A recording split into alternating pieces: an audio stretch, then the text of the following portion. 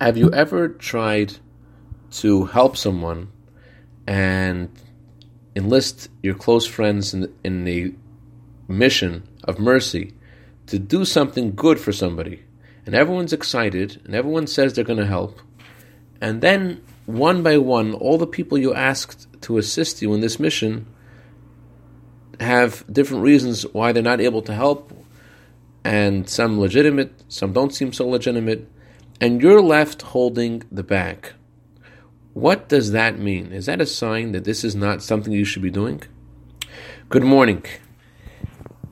This exact question was posed to the Rebbe, and the Rebbe responded, I'm going to paraphrase from the Hebrew, it's obvious, according to the teachings of Chassidut and the teachings of Torah, that their response proves that you have to do something about this.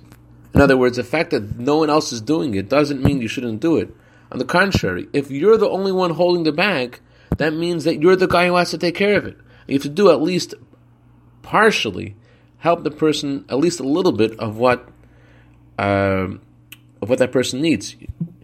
If no one else is doing it, and you're the only one who's helping this person, that doesn't mean that you're doing the wrong thing. On the contrary, that means this is your mitzvah, and this is what God wants you to do. And everyone else who has departed proves even more that this is your thing. I'd like to dedicate our minute of Torah today to the neshama of Binyamin Gershon ben Natan, whose anniversary of passing is today.